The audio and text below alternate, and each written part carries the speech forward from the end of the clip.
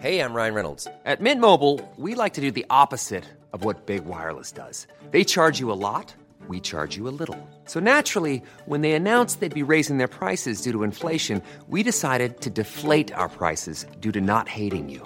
That's right. We're cutting the price of Mint Unlimited from $30 a month to just $15 a month. Give it a try at mintmobile.com/switch. $45 up front for 3 months plus taxes and fees. Promo rate for new customers for limited time. Unlimited more than 40 gigabytes per month. Slows full terms at mintmobile.com.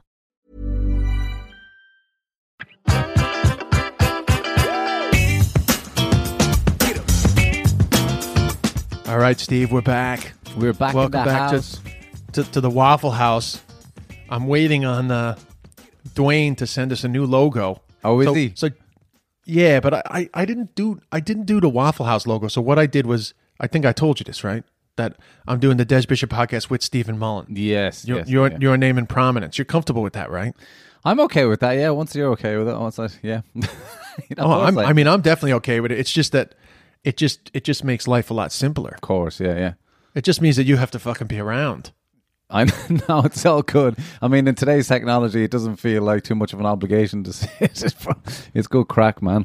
It's good crack. So for our listeners, Steve and I are just doing a quick intro here because I'm interviewing. What happened was, Steve. So first of all, let me just say to our listeners that I'm interviewing Janine Anderson. She's a lawyer here in the United States. She's not a performer. She's not a public figure, but she African-American woman who grew up very poor in the south side of Chicago, and her story is quite inspiring because against all odds, she is a successful corporate lawyer here in New York. And I just thought after the conversation with Yamaneika, just to follow on from that, because Yamaneika basically told the story of growing up middle-class black woman in a white person's world, I thought it would be also interesting to get Janine's story, which I've been meaning to sort of chat to her for quite a while. So I wanted to accentuate the conversation with Yamaneika, which brings me back to joking with you, which is the last time I talked to you, I was like, yeah, so me and Yamaneika are going to moan about Trump. And then Yamaneika gave me a class right. on racism in America. Wow. A challenging class on racism in America. Yeah. And which was very well received. And actually inspired a comment on our Apple Podcast comments. Oh God! Wow! And I wasn't to do with my voice. Your voice also gets a lot of good comments, but I thought since it was so well received, let's continue this discussion about race for another week. And so we'll have Janine on in a while. Now, this is not to put you under any pressure at all, Steve. To talk about race.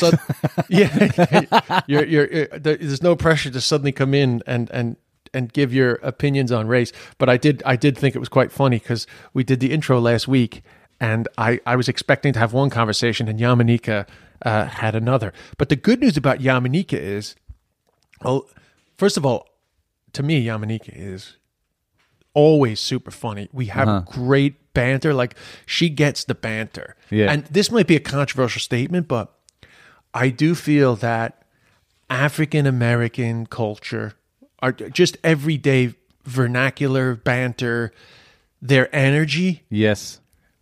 It kind of fits in with the Irish energy. I don't know how to describe it, but they're always in the mood for a laugh. And I always feel like when I meet up with Yamaneika, it's like straight away, it's crack. Yes. It's like they it's so funny because no, this is also like crack isn't possibly an unfortunate word. Oh yeah, you can't. Yamaneika gets for the US crack. audience. Not crack. No, but Yamaneika gets the crack. So anyway, the reason why I'm telling this story is that Yamaneika was saying to me afterwards that she feels that her and I should do more stuff. So we'll probably have her on as a guest. Absolutely. Yeah, because what I said to her was that, well, let's have you on a few times and let's see if anything organically develops. Amazing. And then maybe we'll go off and do our own thing. But that's neither here nor there. That's just a little follow on from Yamaneika. So thanks everybody for all the feedback. I just have to. I do agree with you, but also with that, like, comedy is part of the African American culture of the language, but also African culture. My African friends here in Ireland, funny is just part of everyday life, it seems, just taking the piss out of each other and just looking to laugh as much as you can. I think it's brilliant. It's brilliant. Yeah. So I think that's partially why myself and Yamanika hit it off so much. Anyway, we're going to have that chat today. But first, before we do, Steve, how are you? Because I feel like for our American listeners, Yes. they'll be fascinated to know that Ireland has gone into a further lockdown. Mm-hmm. Can you explain to me right now, because my friend was telling me, explain to me right now your movement restrictions as of today. So as of today, there's a new rule that will be enforced actually from midnight tonight, where you're no longer allowed into each other's homes. That's been a problem here with the way that the virus has spread, is people spending time too much in each other's homes, and they've restricted that in various different ways. At first it was no more than groups of 10 were allowed in somebody else's house, and that went down to 6, and it can only be from one different household. So what that means, for example, is if I was to go visit my parents and my sister called as well, my parents could only have me or my sister because she lives in a different household. So all that. But if your parents lived in a different county, you couldn't go there anyway, right? You're not allowed to leave the county. Yeah, exactly. Where we are at the moment, the whole country's on level 3. And you're not supposed to leave the county at all, except for work or I know, my buddy was telling me, I can't believe that like they're literally like checking your car, like, are you a Dublin person? Well, they have got. You have to put on an accent. Yeah. That goes back to like, what do you do? What do you do if you bought a used car and you have a fucking Kildare Reg on your car? Oh, that goes back to the brilliant Fred Cook video on Instagram where he pretends that he's being pulled over in Dingle. And he rolls down the window. He's like, "Oh, I guard. I'm from Dingle. Local, I am. Absolutely." So yeah, they've basically put checkpoints on all the motorways and main roads coming into Dublin, so they slow the traffic right down. So the first day that they started doing those checkpoints, there was traffic jams of 8 kilometers, and that's a lot because a lot of people are working from home anyway. So they've done everything they can to basically stop people moving around the country. Yeah. Yeah. And that's for like what? Like 400 or 500 cases a day. Is that what's going on? It's up. I haven't looked at the numbers for nationally, but it was up at 1,000 at one point. Yeah. Oh, really? Wow. Yeah. Yeah. Northern Ireland now is much worse than down south. So today, they have put, some of the border counties. So to the Americans, that would be some of the people that. Oh, that's right. The border counties are going level 4. They're at level 4. Yes, yeah. So Monaghan, Cavan, and Donegal, which are some of the highest rates in the Republic of Ireland, they have now gone into level 4, which is a further height of restriction. And they can't cross the border. Not that ever stopped those people. Absolutely not. No, there's no way. If we're going to cross the border, we'll fucking bring Corona across the border for you. Yeah. Donegal, it was crazy. They had a flare up out of nowhere. They must have been doing I saw that. No social distancing at all. It was crazy. And it's kind of crazy in Northern Ireland in general. The numbers are through the roof. But I was up there for work recently enough, and I was very safe, socially distant, and I was working on a job that was very well monitored, but nobody's wearing masks up there, and the pub situation is, as far as I could see, was as per usual. It was just like there was no social distancing, and students. When you survive 30 years of the Troubles, you think, "Fuck, that's it. Virus. What's a fucking virus?" It's gonna Honestly, blow up, is it? The north, the north is tough enough as it is in fucking normal times. I've no surprise they're fucking in the pub. Yeah, absolutely. So, it's strange. It's strange times. It hasn't changed a huge amount for me personally or for my family. You're used to it now. We're just used to it. Yeah. The only thing it has stopped is like my daughter's like friends from preschool. We might take one of them for an afternoon. That just knocks that on the head, basically. Oh, you can't. Oh, okay. Yeah. But she's all right. But they just go play outside. It's fine to play outside. And then, so finally, before we introduce Janine, you're back in school now. What's that like? It's I'm shocked.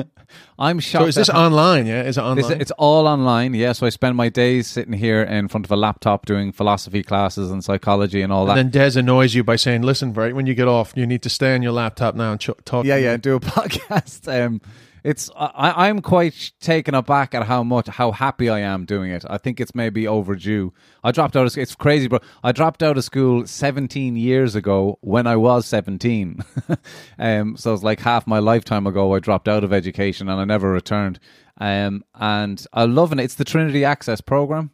Oh, you're doing I didn't know you were doing Trinity Access. Yeah. You know, I know a lot of people that have had very positive outcomes from Trinity Access. Yeah, I including mean, Lynn Ruan. Lynn Ruan has been a guest on this exactly. podcast. Yes. Senator Lynn Ruan, isn't she? Senator Lynn Ruan, right? And my buddy Desi. I won't last name him. I don't want to get him. Okay. But I know a lot, and I know a few others. There's a lot of guys from separately, independent of the two people I've just mentioned. People that I knew from the the world of recovery and stuff that use the Trinity Access program. Very positive outcomes. Yeah. It's like I'm doing it. So Trinity Access, like, administer the Trinity Access program through 2 different colleges outside, as well as doing it in Trinity. So I'm in one in Pierce College, which is based not in Crumlin area, not far from Rialto.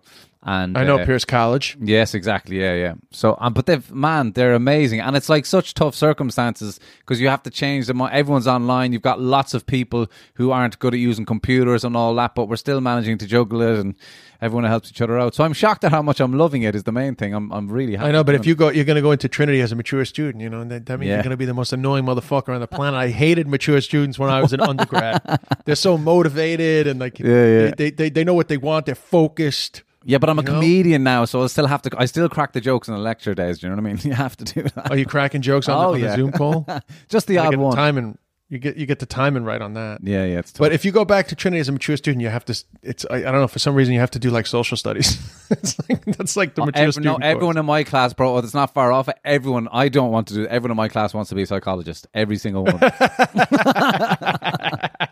And I'm like, not a fucking hope. But what are you going to do? I don't actually know, bro. I don't know. I don't know. I'm pretty good at the English literature for whatever reason, but I don't know if I want to do you it. can't go back to college to do a fucking useless subject. That's like exactly what I think. There's a cool. By the way, if anyone thinks I'm being harsh, that is my degree, English and History from UCC. So you did English Fucking and useless. history, right? Yeah. English and History from UCC. Useless. But it helps you. You're a good thinker, Des. For fuck's sake, it helps you. You're good cognitive.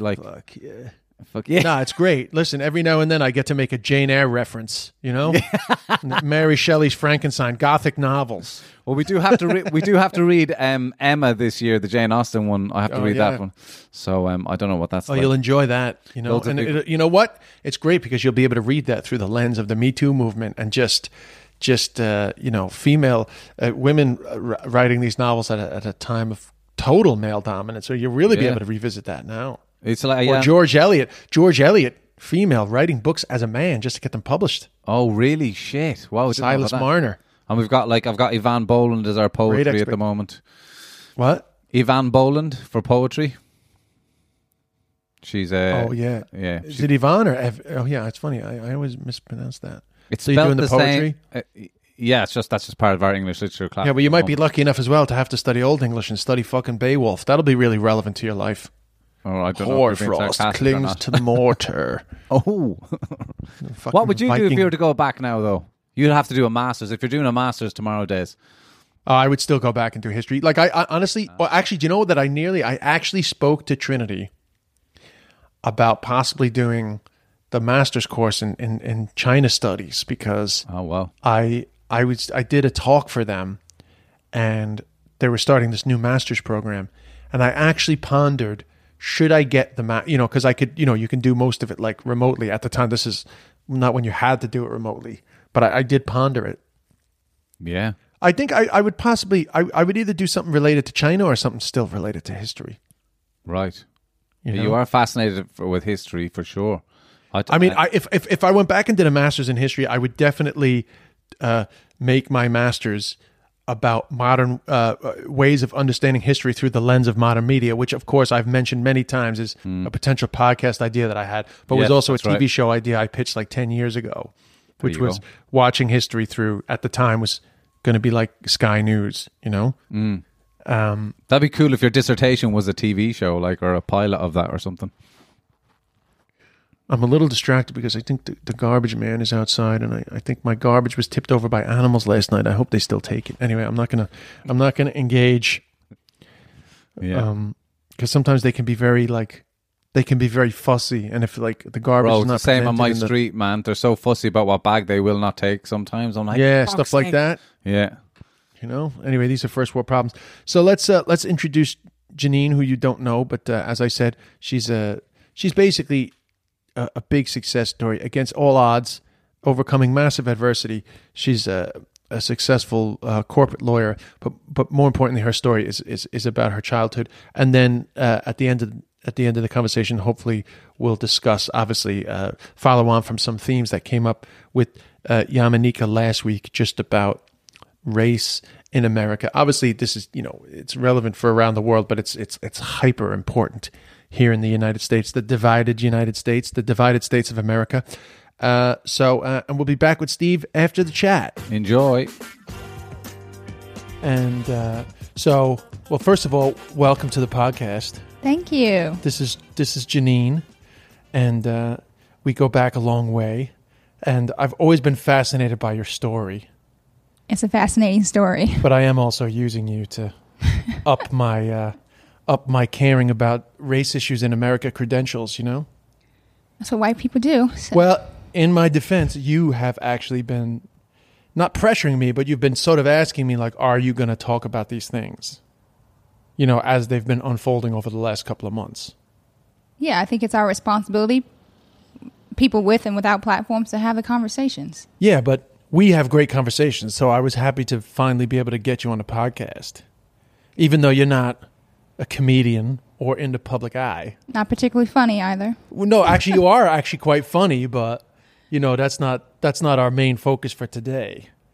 But, no, because what I like about the fact that, well, you really are a great success story, but I think it's good for people. I think sometimes it helps people to take in the issues that are important to know about race by actually connecting to somebody's life story and their journey. So, in a way, this is a trick to help people to understand, I feel. Yeah, I've thought about this a lot in the last couple of months, especially where I am career-wise. I have the space to do this thinking and to figure out what sort of messaging to share with people and sort of what my obligations are. And people are fascinated by my life story. Sometimes when I take a step back, I'm fascinated by my life story, but I've lived it, so it's just my reality. Well, then let's just get into it rather than analyze it. Yeah. So, first of all, because I know that your birth mom wasn't around for a long time, so you were born in the south side of Chicago. First, tell me about what you know about that and also what you remember, that initial phase. So, yeah, I grew up on the south side of Chicago. I didn't leave until I was 17 and went to college. And I didn't know I was adopted until I was about 6 or 7. The story that's been told to me, my birth mother, she's a drug addict. She was because she's passed now. Could not care for me, and she frequently left me at my grandparents' house. They were elderly. My grandmother had cancer at the time. My grandfather eventually passed from dementia, and they couldn't take care of a baby. So at about 6 months, my mother's brother, my uncle, and his wife took me in, and when they found me, I was a failure to thrive baby. You're a what? A failure to thrive baby. Underweight. Right. That's been a constant. Underweight, and my grandparents, because they were older, were feeding me whole milk at 6 months, which anyone with kids know that's a big no-no. So I was a neglected kid. So at 6 months, I was taken in by my uncle and his wife, who I call my mother and my father.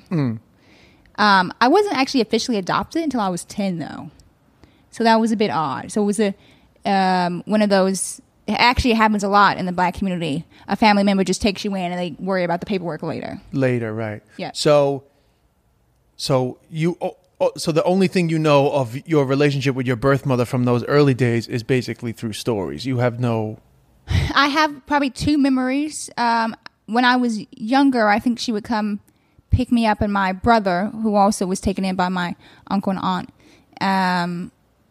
I have one memory of sitting in a bedroom eating salami with her. And another memory, I think I was probably 6, and she told me she didn't like me because I didn't like her. And that's really it. But you do remember. She was around. But you remember memories beginning and thinking that your uncle and his wife were your parents. Yes. And I didn't know otherwise until I was 6. And when I was a kid, I remember people used to tell me that I looked just like my mother. And even very young, I thought that was so odd because I did not look anything like my mother. She's short, she's light-skinned, and I'm tall and dark-skinned. And so I thought it was so weird. But people in the neighborhood knew who my real mother was. So that's who they were referring to. It was the oddest thing. So when you were 6, what happened? I think because in the neighborhood, I was going to find out, basically. And also, I have a sister, and we are 2 months apart. And we hadn't connected those dots. But eventually, we would have realized that we're the same age, and it's biologically impossible for us to be the same age. Right. So her birthday is in July, mine is in September, and we're the same age. So my mother sat us down and said, Nina is... my family calls me Nina, is really Kat's daughter, but you guys will never speak of it. You'll never tell anybody. If you tell anybody, we're going to whoop you. Like, that's how the conversation Is that went. right? Yes. And Kat is your birth mom. Yes. Yeah. So that was the moment that you found out that this woman that you had met a couple of times was your actual mother. Yes. And I remember maybe a year later, I saw my birth mother again, and she said, "Do you know who I am?" And I said, "Yeah, you're Kat." Right. I think she wanted me to acknowledge that she was my mother, but I never did that. And she passed in 2012. Yeah. Oh, you never. Yeah. Well, we can get back to that later. Yeah. So now so here's the thing. You were saved by your uncle and your uncle's wife. And so you went from having your mother was addicted to crack, right? Heroin. Oh, so your mother was a heroin addict. Your father is unknown. Unknown. Yeah. Right. And so you went from that terrible situation to the way better situation of having a heroin addict uncle and heroin addict mom raise you. Yeah, it's so funny. So when I say I'm adopted, it's generally like, oh, then the story gets better. And I go, so actually, I know it does get better because my birth mother had more siblings, right? And I, not by far, let me not say that, but I'm the more successful person in the family, right? So I know if I were to say my birth mother, the story would not have turned out the way it is today. But my mother and her brother were both on drugs. So same family. All of my biological, my mother, her brother, and their 2 siblings, everybody was on drugs. There was not a single child of my grandparents who weren't on drugs. And then my adopted mother, who's my aunt-in-law, to this day, I don't know the extent of her drug use. Right. I know there was drug use, but I don't know the extent. But my father is currently still on methadone. Like, he was a drug addict my entire life. Yeah, your uncle, but your dad. From now on, we're referring to your dad as that guy. Yes. Yeah, and he's on methadone, so he's an addict his whole life. And so you're the children of addicts. Your addiction completely is a presence throughout your entire childhood. Yep, still scares me to this day. Yep. And so when did you become aware that you were poor? It's interesting because you don't know you're poor until you start seeing people who aren't poor. And so my grandparents were middle class, maybe lower middle class, but they were middle class. My grandmother died in 1988, and I was 1, and then my grandfather died in 1992. So a little bit of time we were living on the fact that my grandparents could support a bunch of people even though they were on drugs. After they passed, and some of this I know from my older siblings, is when the shit hit the fan. Right. Because there was no folks who were sober bringing any money into the household. So we lived in my grandparents' house that was paid for, owned fully, outright. Only thing you had to do every year is pay the taxes. And I'll get into that later. But when I can't quite recall what age, but I remember it was Christmas time, and in Chicago, people hang lights from each other's homes. Oh, like across. Across. They're in cahoots. Yes. to decorate the street. And I remember we couldn't do that because we didn't have electricity. And then I thought, like, wow, how sad. And then I went to my best friend's house who lived across the street, and she had lights. And I realized, like, people actually have electricity. And we had candles. And so that clicked. It was very small, little things clicked. So we also didn't have heat. We had 2 kerosene heaters in each bedroom, but the rest of the house was cold. And I realized other people didn't have that. Like, people actually had heat in their house. And in the winter, we would walk to my grandmother's house with milk jugs to get water because our pipes would freeze.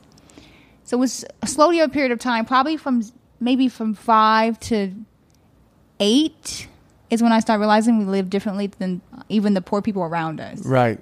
Yeah. But did you have like any shame about that, or? Yeah, the shame came from school. Right. People used to make fun of us and say we smell like gasoline. And I would go, it's not gasoline, it's kerosene.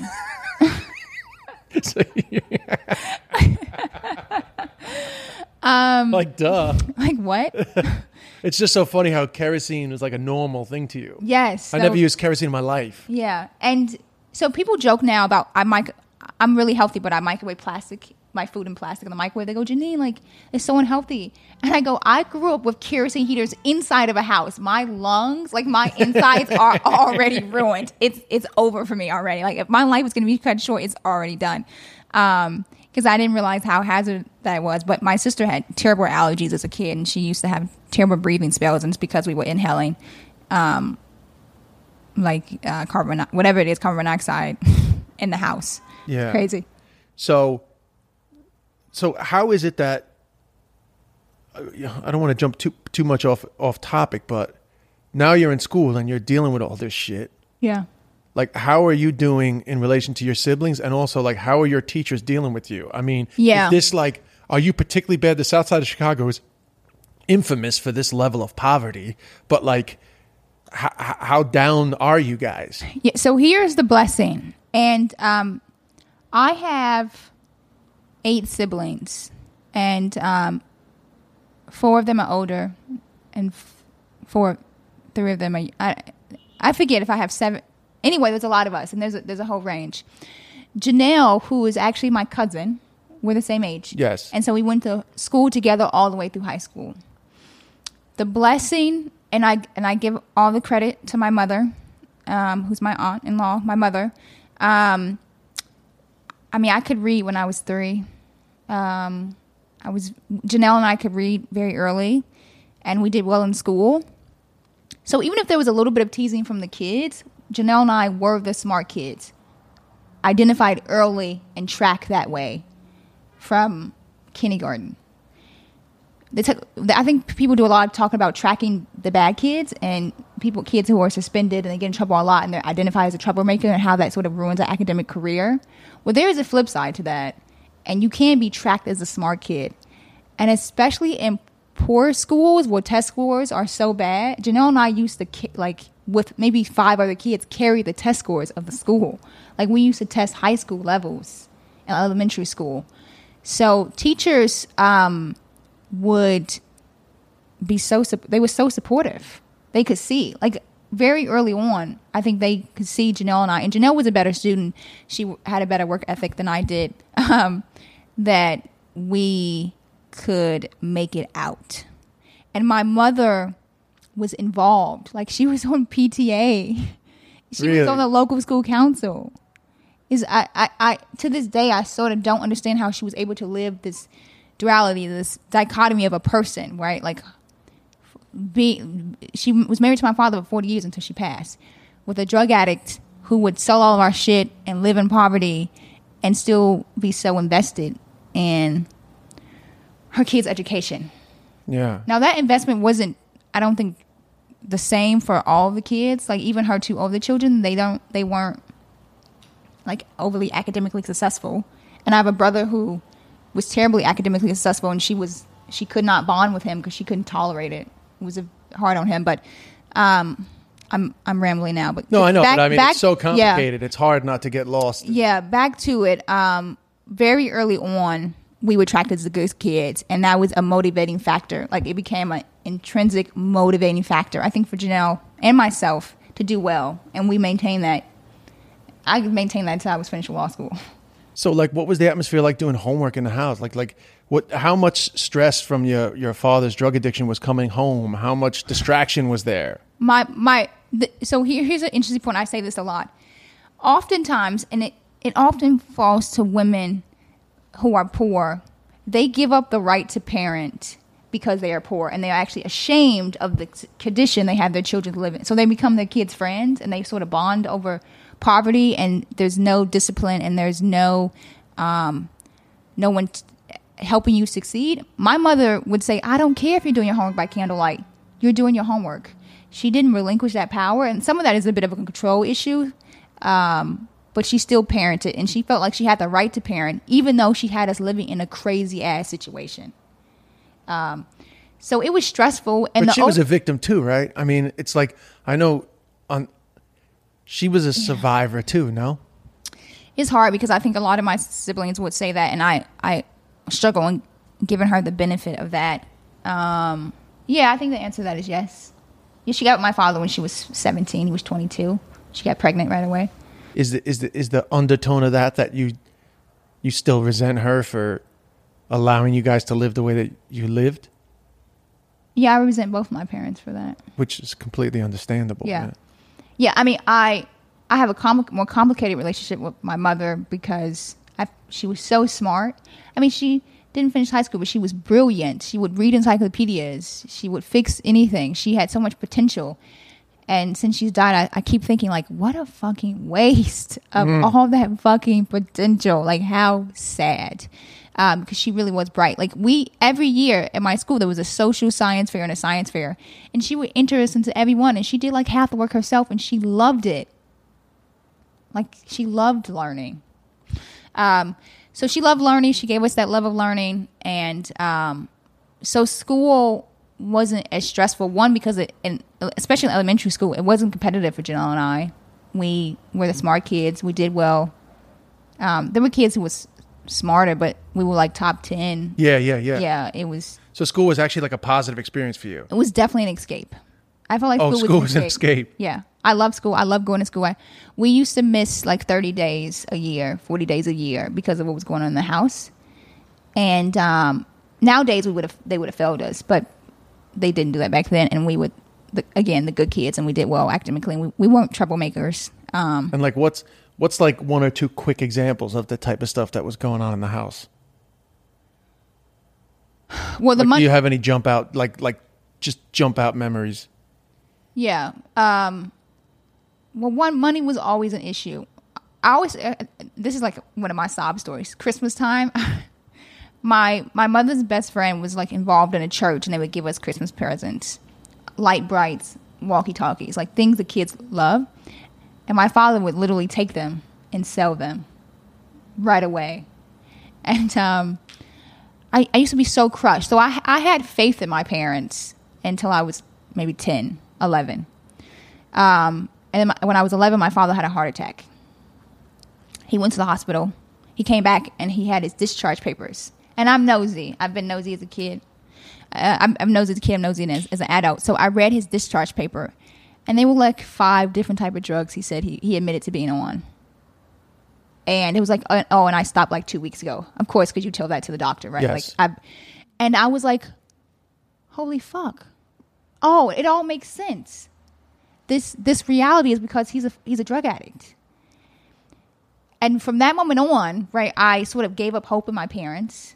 But I also like stopped being disappointed in them, right? I just realized like, oh, I can't believe in them. They're not real adults. So was that the moment did you feel like you were on your own?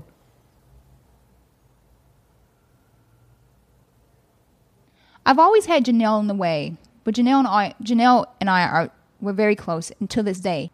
So I didn't feel alone because I've always had Janelle, but we see things differently in that aspect. So, when did you know that you were going to be able to go to college and actually like get free? Yeah. So, and I'll go back. You said, when did I know I was poor and when did the shame come? So that started increasing for me. Part of that is just puberty and peer pressure.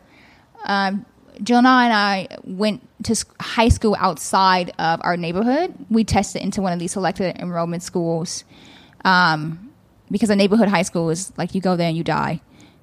Literally, sometimes. And high school was in a neighborhood that was middle class. It's a black neighborhood, but it's middle class. And I was so mad, like all of high school. Janelle and I started working 15, our sophomore year, and our parents used to just take all of our money. And I was so angry. So I was an angry person in high school because I was like, this is fucked up. I cannot believe we have to live like this.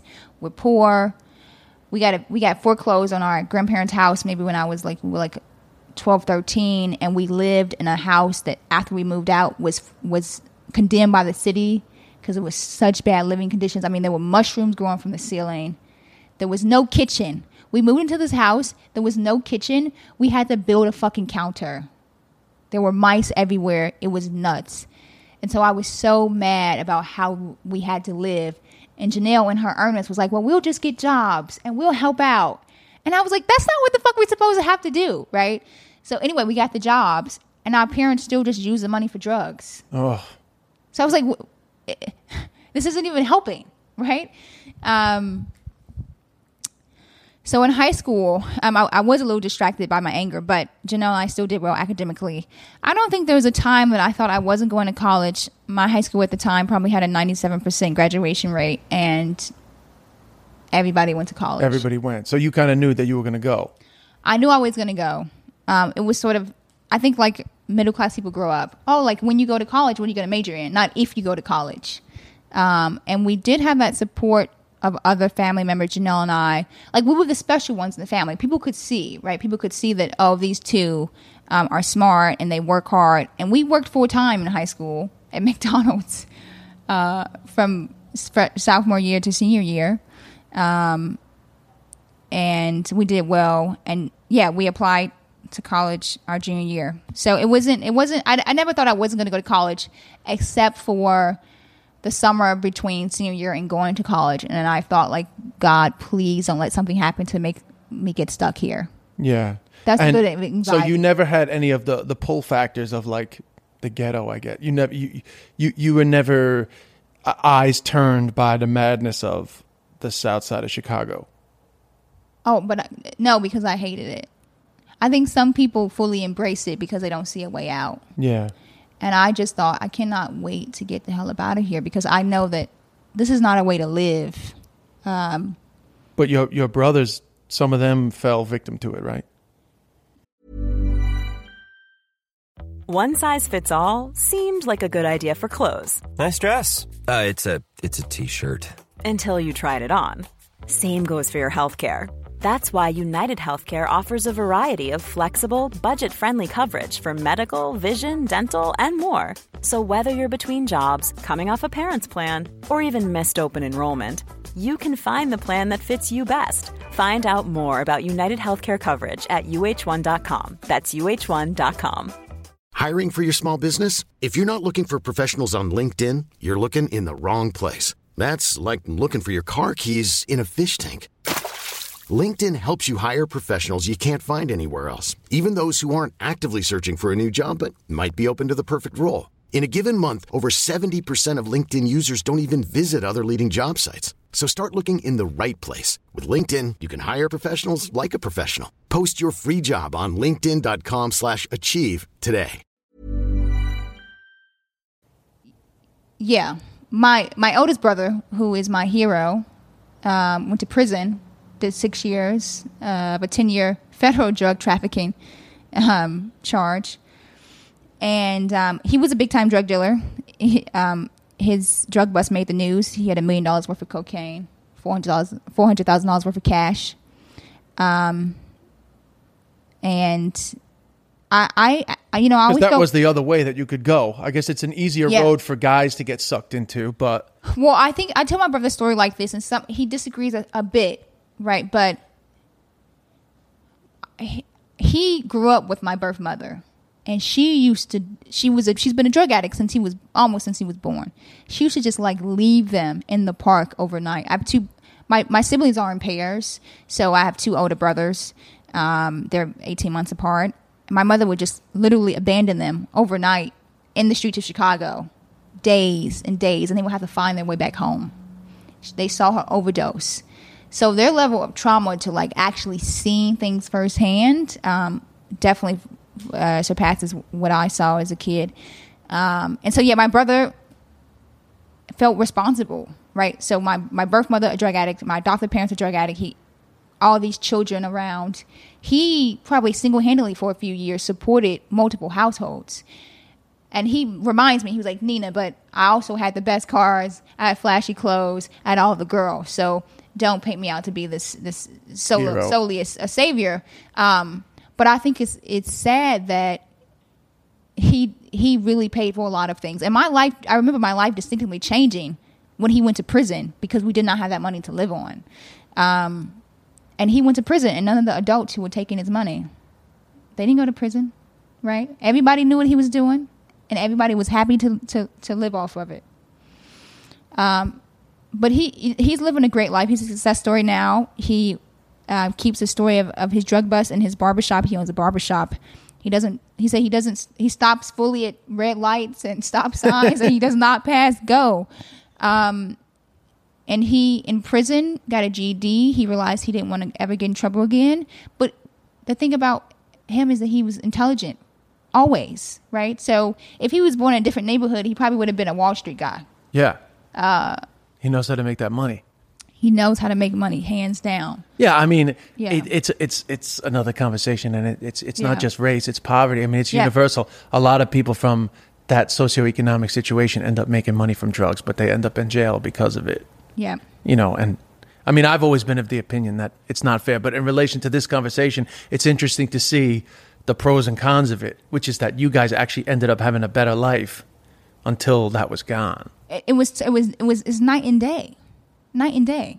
I mean, he used to buy us school clothes, Christmas presents.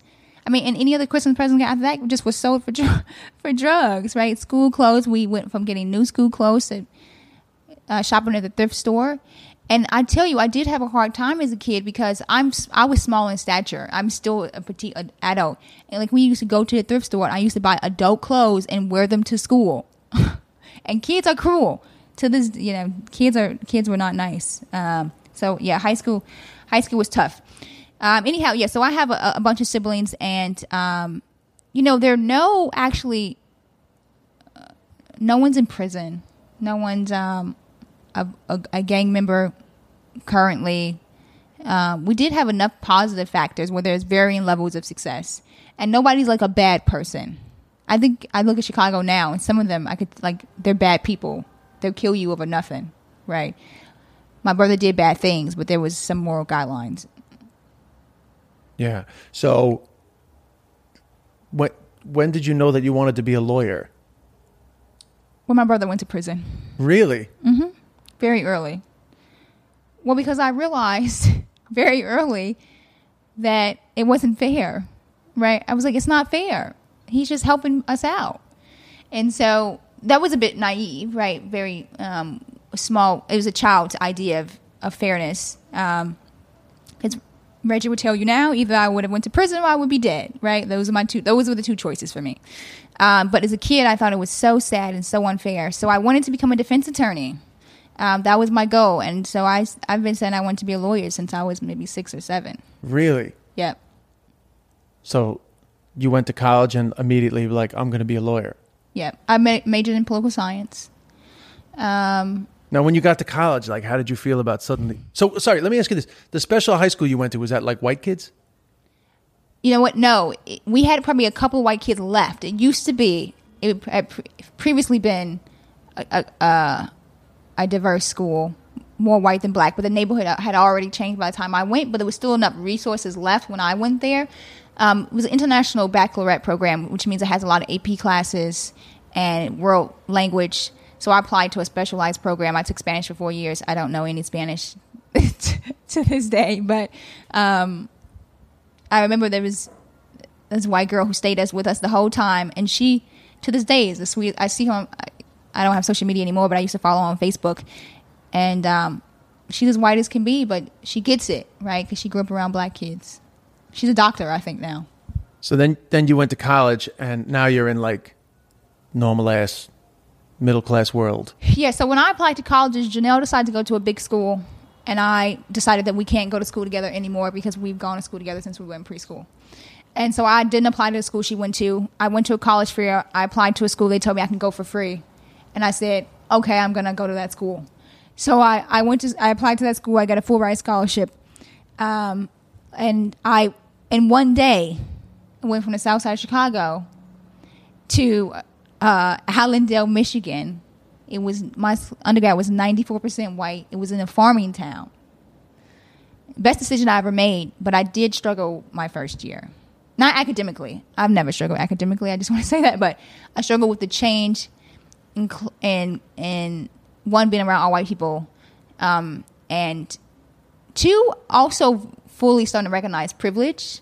I really struggle with that. Like, people's parents took them grocery shopping and bought them things and did stuff for them. I couldn't believe it. Like, I couldn't believe that happened. And I was angry. I was like, what the fuck? Right? Like, Yeah. how did I, what? What did I do to deserve this? Yeah, so I was lucky because my roommate for all through college, and they probably did this on purpose, was a black girl. So I got matched with a black girl, and her mother took me in as her own. So whenever she came to visit us and she took her daughter shopping, she took me shopping. When she bought her something, she bought me something.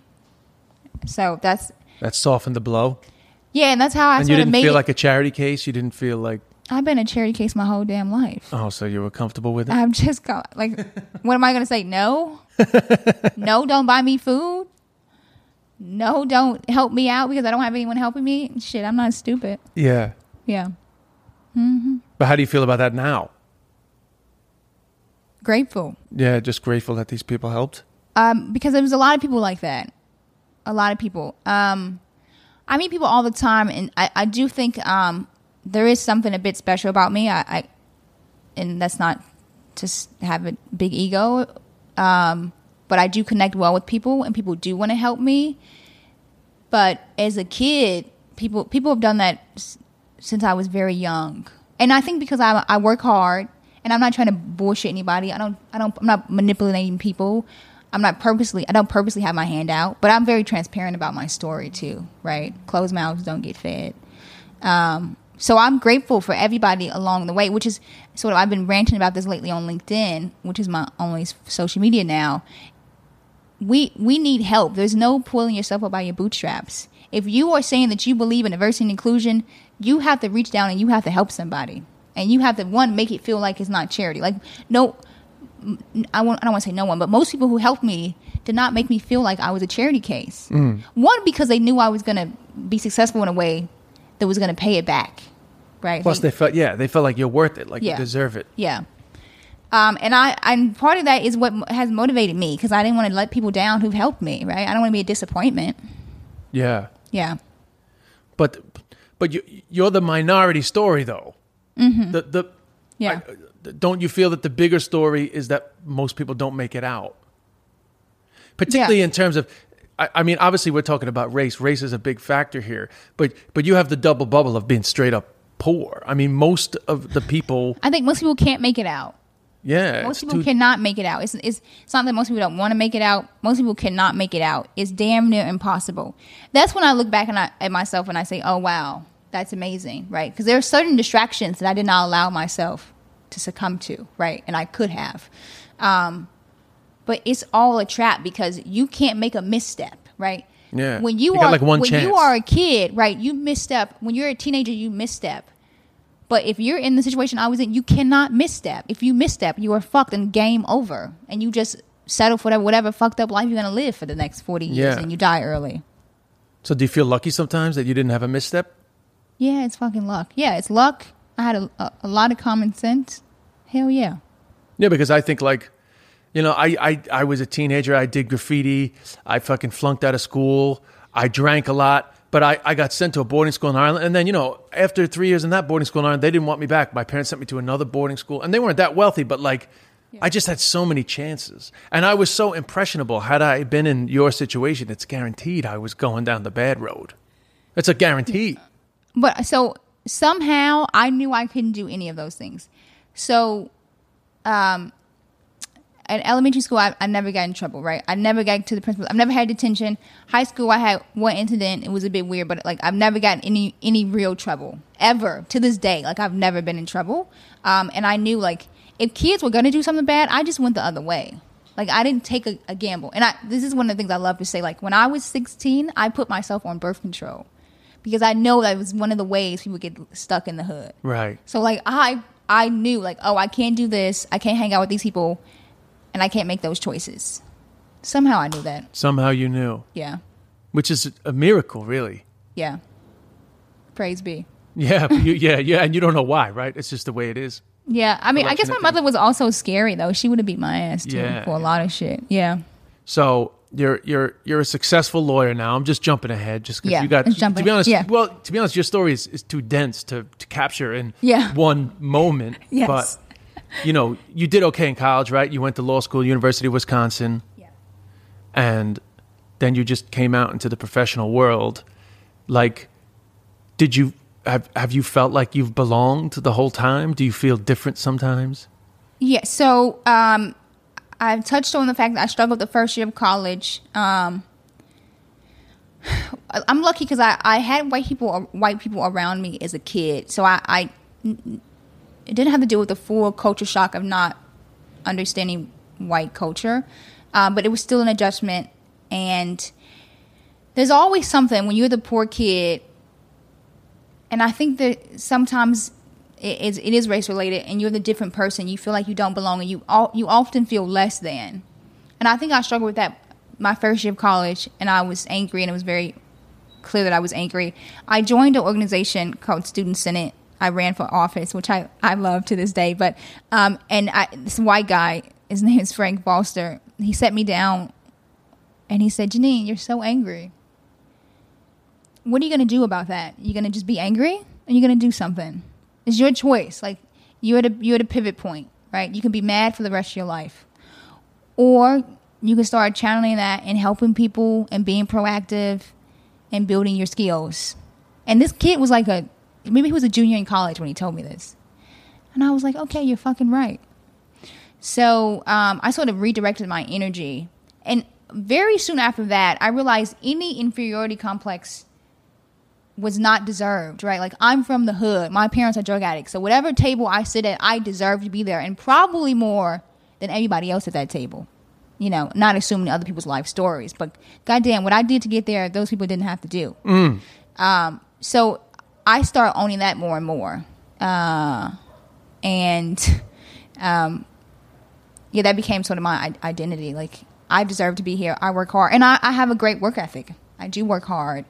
I do show up, and no one can challenge me on that ever. But does it heal the anger? Does it cause the anger to subside? Does it make it better? Well, it makes it easier to redirect, right? One, you're not doing it. You're not putting it inward, because that happens a lot. People feel like they don't belong. They feel inferior, and they actually self-sabotage. And I've been able to avoid that. I've been in meetings with important people, you know, more times than I can count, and I feel like I have a right to be at the table and voice my opinion. You know, but the anger's still there. I'll probably be angry until I die. Yeah. Well, you got plenty of reasons to be. Yeah, for sure. So now that we've come to this reckoning in America about race, and you've experienced the full whack of, you know, the disadvantage associated with being a black person in America. Yeah. Like, how does this make you feel? Oh, I'm still angry. So it's interesting because I've struggled over the last couple of months. Let me go back. I've talked about race relations at least since I was in college. I have a lot of white friends. I went to a school that was 94% white. I've done a lot of educating of people, right? Because I'm from the hood, and I hang out with people who have no idea what really goes on. And sort of everyone from the hood, they aren't actively making choices to ruin their life. And how things happen and how people fail, right? People fail because they're set up to fail. So I just sort of give people that perspective as to why it is the way it is, and we're not happy that way. It just is the way it is. And so I've been having these conversations, I think difficult conversations with my friend group for 15 years. So the new awakening this year, I find a bit disingenuous. I can't say the word. Ingenuous? Disingenuous. Yeah. Because do people really not know? Right? Do white people really not know how bad it is in America? Well, clearly they don't, because still to this day, I've found people in my orbit that think that all this is people that don't want to take responsibility for their own situation. People still think that. I think you could do. Who's the woman? Jane Elliott, older woman, race sociologist, very famous. The one who did the blue eye and brown eye experiment. Right, I'm not up on her. Okay. The question is, okay, so who would want to be black today? Yeah. Oh, you think this is just black people? Would you want to be a black man tomorrow? I want to know people who would honestly answer, yes, I want to be a black man or woman tomorrow. No one's going to raise their fucking hands, right? And if you know it's a shittier life being black or brown, with your same brain, right, then you know it's not just us. You know it's extrinsic factors continuing the oppression. Anyway, so the conversations of late, I think, have been good conversations to have. I think people who have been aware but they felt a bit hopeless and didn't know what to do are now have things that they can actively participate in. But I do think I'm a pessimistic in this position. I think we're going to have to burn first, and I mean our country is collapsing for a number of reasons: capitalism, racism, sexism, ignorance. Our failure of our education system is a failure. Our healthcare system is a failure, and race is just another thing. Race almost is like a distraction, a bit from all the other things that are on fire. Well, yeah, just in the sense that internationally, a lot of the issues around black people in America kind of mirror your classic issues of marginalization, disadvantage, poverty, right? Yeah. Mm-hmm. But it's an add-on. Yeah. And it's the really frustrating thing about the add-on is it's inexplicable. Why the fuck do people hate people because of the color of their skin? It's a very strange thing that complicates an already complicated situation. Well, it's a great way to control people, right? Oh, don't mind what I'm doing. Hate that guy over there. Yeah. And I also feel like a bit like black people are being gaslit. I don't know how much you followed Kenosha, Wisconsin, but they shot that guy 7 times in the back because he may have been. They don't know what the fuck he was doing, but they were reaching in his car for whatever. And they let that 17-year-old walk past him. Yes. Yeah. That's the same police force. Yeah, but that's the same police force. So, like, are we being gaslit? Like, you're going to tell me that you don't understand how fucked up that is? Yeah, well, I don't understand how people can't see it. That it's just not. They shot that man 7 times in the back. And when I watched that video, the guy should have listened to police, right? I'm one of those people. I can acknowledge that he was not obeying orders. I still don't think they should have shot him. I think we need to take a tactic that shooting our civilians should be a rare occurrence. And this is a situation where it should not have happened. And they will try to justify it, fear of their safety. It's like a script police officers use. It's a fucking script, a handbook. I fear for my safety. It's distinctly American. Well, it's certainly, it's not uniquely American, but America is one of the countries in the world where this is common. There are plenty of other countries in the world that have issues around crime and poverty that don't require this much gun violence from police onto other people. Well, we're okay with it. Yeah, that's why it's a problem. That's part of the problem. The U.S. citizens have said we're okay with the police, the power of the state, killing us. Plus, with the internet, you can see that some of it is clearly just overt racism. Yeah. You know, that some people literally think this is deserved. Well, there's racism so ingrained into policing that it's very hard to separate the two. But let me just bring it back to you, but it's in the same vein. So you're a success story, right? You're the classic person that can be held up and said, see, people can make it out of the hood. And how do you respond to somebody who might try to use you as an example of maybe people need to take more responsibility for their own lives? Like, what's her face? Candace. What's her name? Candace Owens? Yeah. Yeah. I'm not going to address her because I don't want to give her. No, but you know what I'm saying. Mouth, No, but I'm just saying that argument of you can make your way out. Sometimes sport, there's certainly there's an argument that's made that would use you as an example. Often, we all know, and this is backed by social science, that people generally do not escape their socioeconomic, what they were born into, right? You generally have the same friend group. You stay in the same socioeconomic class. Now, tech industry has made that a bit different because there's kids who can make a lot of money different from their parents. But generally, you're born, you live in the same class, and then you die, right? So same goes for people who are born in poverty. Unless there is something that interrupts the cycle, then they're probably not going to escape the cycle. You want people to do the impossible. If you can understand how, you're a perfect example.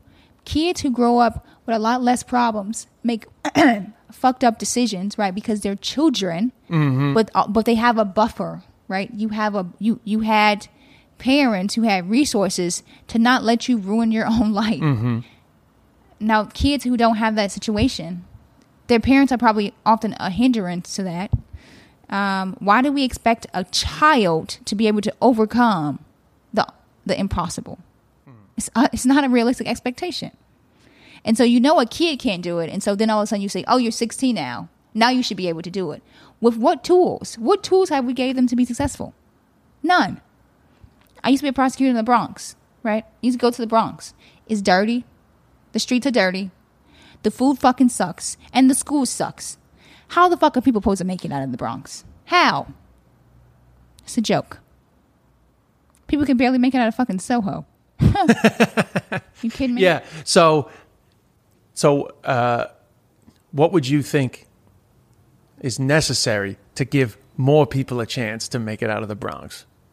In terms of, particularly in your own personal experience. And that's the question, right? What can we do? And this is, this is what I've been posting about.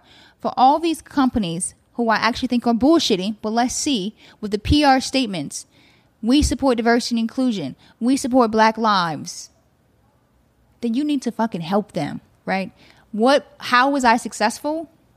Because people at various points in my life said, I see you, I believe in you, and here's how I'm going to financially and emotionally help you around the situation that you're in, right? So I had teachers in elementary school who took extra time, right? Teachers who said, oh, you're smart, do this. When I was in 5th grade, there was a teacher and a person walked in and they had to select kids to be in this free but intensive summer program. And this teacher looked around the room. He just picked 4 people. All lives changed, right? All lives changed. So what if we have funding and you can pick 10 kids and they get to escape their neighborhood and they get to see how other people live, right? It was hard for me at times as a kid to see how other people live, but it gave me something to aspire to. I had nothing to aspire to before besides having fucking lights that went across the street. That was my initial aspiration, to make sure I had electricity. Then it became like, oh, I want to do well in school. I want to be in a place with computers and learn and travel. My world started to slowly open up, right? And those options became available to me, and I had a reason to work towards those options. But that's because I had support along the way. High school, my boss at McDonald's, who I fucking hated, who owned a McDonald's, he gave me $500 when I graduated high school to buy books for college, right? That type of support. Now think about the corporations who have imprints in these communities, right? What if you do mentorship programs?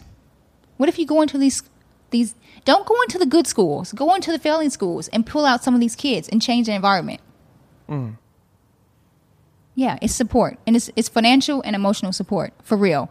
Not these fucking bullshit ass PR statements. And you can't wait until we're fucking grown to do it either. Yeah.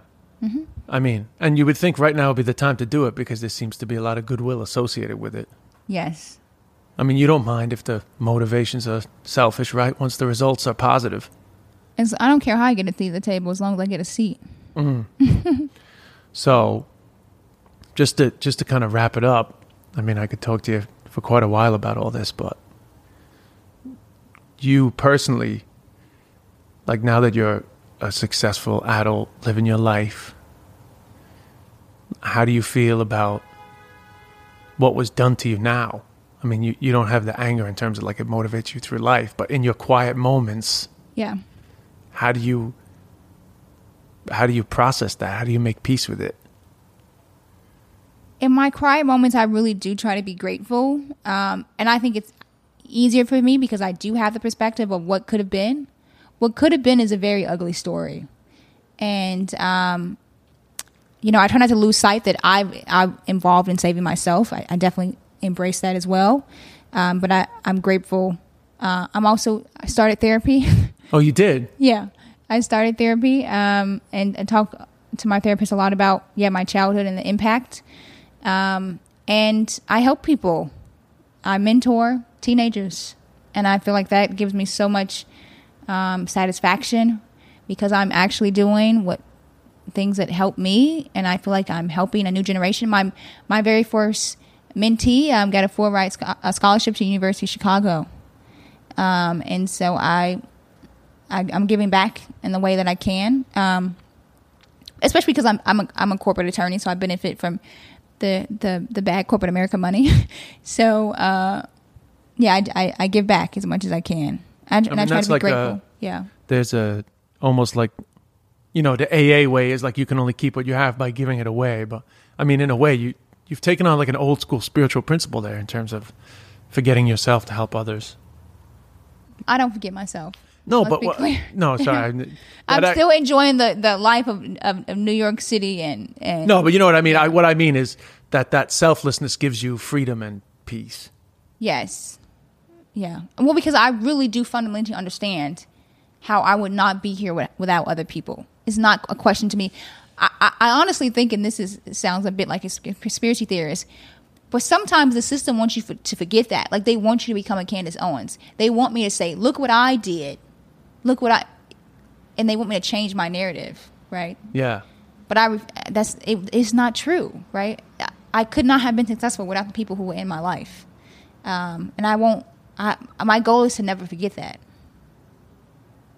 And to help people, help kids, for sure. Well, I mean, that's really it. We can talk again about the issues of the day. I won't push you any further about how you feel about your parents and stuff like that. But thank you very much. You've nothing to plug, right? Because you're not a public figure. Yeah, my only thing to plug is have difficult conversations with your friends. If you are a white person and you have black friends and you haven't had a difficult race relation conversation, they're not actually your friends, and you need to examine that. So let's start meaningful relationships. Let's look at our own biases, and I think black people can do that as well. We can look at how we can be better. That's would have been a goal of mine. You know, what blind spots do I have? Everyone can look at their blind spots and how can we be better and vote. Yeah, well, because this is important. We're voting for our lives. Unfortunately, it's only Irish people really listening to this. Tell your American friends to vote. Okay, shit. Well, thank you very much, Janine. Thanks for having me. All right, Steve. There you go. That's it. This is the second week in a row you're responding to a chat that you haven't heard. But I still hope you enjoyed it, guys. Brilliant. No, it's good. I mean, this one you're definitely going to have to listen to, Steve, because this is this is a biggie. So that's it, Steve. We'll be back. We'll be back next week. I'll get an Irish guest. I don't want our Irish guests to think I've completely abandoned them. Yes. What about Joanna? She never come back. She's not really talking. Oh yeah, actually, it should be Joanne's week next week. Joanne, it's your week now. Come on, come back. We'll check with Joanne. Come back to the lads. Yeah, Joanne. She's got a few things going on, but I'm not sure we're allowed to say. Oh, interesting. She got one big thing. One big thing. Brilliant. Yeah, a positive, obviously. But we'll see. We'll see if we can get Joanne back on next week. But other than that. Make sure to 5 stars on iTunes, leave a review. We love the reviews. By the way, just in case people don't know why we always ask for reviews, and I'm sure I've said this before, but it helps a chart position. Yeah, of course. So more people listen to it. And no negativity. Yeah. Look, you got very corked there right at the end. Did you notice that? Did I? Sometimes. You said more people listen to it. Yeah. It actually just it happens by accident sometimes. They do. Apparently, when I lose my temper, I go full Langer. Oh yeah. When I lose my temper, I go full New York. Oh yeah. And then when I'm in like, I've trying never to sound seen that. educated. When did you see me lose my temper, Steve? Just out of curiosity. Man, I've laughed about. Do you remember the first time I worked for you in Navan? Yeah, So Navan. yeah, you were opening up for me. I hardly knew you, right? That's what, like, Yeah, basically yeah. how I met you. We didn't know. We didn't like. Well, I had actually met you years ago when your DVDs and all that, blah blah. But that was the first time we met work wise, and the back door of the theater wouldn't open. We should. Can we tell this? This is behind the scenes stuff. When we arrived. Well, I was already there. Christina had already brought me. You had arrived, but there was nobody. There was no crew there to open to let you in the back, and we didn't know what we were doing. And everybody was sitting in their seats, and the show was ready to go. Do you remember that? Oh, I was late, obviously. Yeah, traffic was bad. Yeah. Traffic I was late, bad in the yeah. M3. Do you remember that? No? Navan, just to explain, Yeah. Navan is one of those weird venues where to beat the traffic, you have to leave at like 4:30, Yeah. right? Which But means then you'll be way too you early. get there so early, right? Of Yeah. course you could, but to get there like at a good time of 7, you're leaving at 6. You're just sitting in traffic forever. So the thing I do at Navan is I leave late, and I always say like, listen, just let the crowd in, because usually the traffic is less and you can get there quick. And what's the difference? You're sitting around, the show is set up. So I would imagine that I thought I was just going to leave Rialto at 7, get to Navan at like 7:45, 7:50, but we ended up hitting traffic anyway. I'm Yeah. assuming that's But- what happened. But yeah, well, I assume that's what happened. Yeah, because Christina and I had left super early, but traffic was bad. But I knew a few sneaky roads because I used to live out in the Blanchetown area. But bear in mind, I hadn't worked for Des before, and I was like performing in front of this big room of people, and I'm like wanting to make a good impression, etc., etc. And I ended up having to run around to open the big fucking huge truck doors. Had you been on yet? No, no. Before you went on? So before you went on, Christina was like, Stephen, can you help us open that door there? I was like, what's Oh, going we on? literally couldn't open it. That's right. Yeah, we literally couldn't open it. it. And there was nobody there. There was no crew. It was like there was nobody there to open the door for you. So that's when you went full New York. I remember from the other side of a window. Oh, from the other side. What was I? Well, okay. You were out in the park car going, someone open the fucking door, and I was just like, hi, I'm Stephen. I'm about to go on in a minute. I know. Well, I would have had the pre-show nerves. I'm not great before shows. I'm not great before shows. I'm not like either. in that, like, I'm obviously I'm nervous. I'm full of adrenaline. Of course. And like I'm fine, but if anything sort of like deviates from Yes. the norm, I can Yes. get a little uptight. If you watch, I showed Hannah my dad was nearly James Bond, documentary about Yeah. the show with my dad, and like I have a fucking big row with my brother before the show, and I'm like uptight. Oh, really? Yeah, but it's Yeah, because but like that's everybody, human. totally. Everybody thinks. My girlfriend said that to me before about something. She was like, "Oh yeah, but you do this stuff all the time. You don't care. You go speak in front of people. It's easy for you. It's not. It's still fucking. You still have to deal with all the anxiety. You just do it. It's still. We're all still full of nerves before doing it. Oh well. Well, that's great. Now you fucking tell people I got a bad temper, bro. No, I didn't. Say, I never used that terminology, Des. That's not. I said. I it know, was but it's just- true. Yeah. Well. Yeah, we're all human. Pre-show blowouts. Yeah, but yeah, it was a pre-show blow, and then the mic was literally there next to the door as well. Remember, I was like, "Ladies and gentlemen, Stephen Mann," and I'm like, "Oh fucking hell!"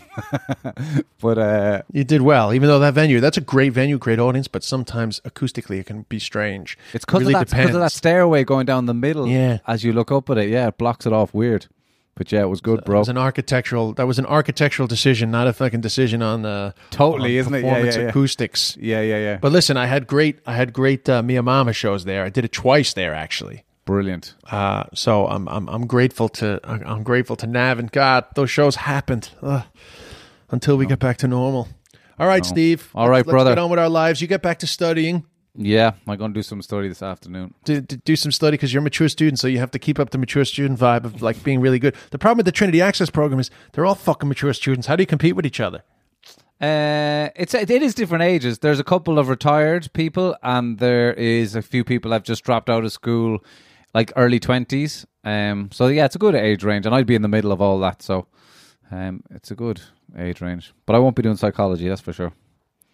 Yeah. Well, we'll ask the listeners, what should Steve do in college? Well, yeah, that's a good one. Basically, go to the Trinity College website and I can pick anything from the arts and humanities. That's it. Oh, it's arts and humanities? That's all you can do? Yeah. I mean, I probably wouldn't do anything else in college anyway. Like, I wouldn't be a business head. Would you do economics? I would be science. Probably not, no. I'm interested in this one course that's called PPES, which is Political Science, Philosophy, Economics and Sociology. Yes. And so I find that stuff fascinating. So there is economics in there. Yeah, but like you just do that for the first year and then you pare it down to 2 subjects by the end of the degree. But we'll see. I'm loving philosophy at the moment. My mom wants me to do philosophy. Jesus Christ. What are you going to be, a librarian? I mean, no, yeah, but I'm not going to do it. I just love the subject. But yeah. You don't want for a living. I'm full of shit. Yeah. Well, that's what we do nowadays. So exactly. You don't need a fucking degree. We are fucking philosophers. Yeah, we're full of fucking life advice. For fucking, hey, why don't you listen to these comedians who have no concept of reality about fucking how to live your life? Fucking Socrates and Plato on the mic here, huh? The internet is full of fucking comedians giving life advice. I know. Brilliant. All right, bro. All right, brother. Look after yourself. All right, man. Peace.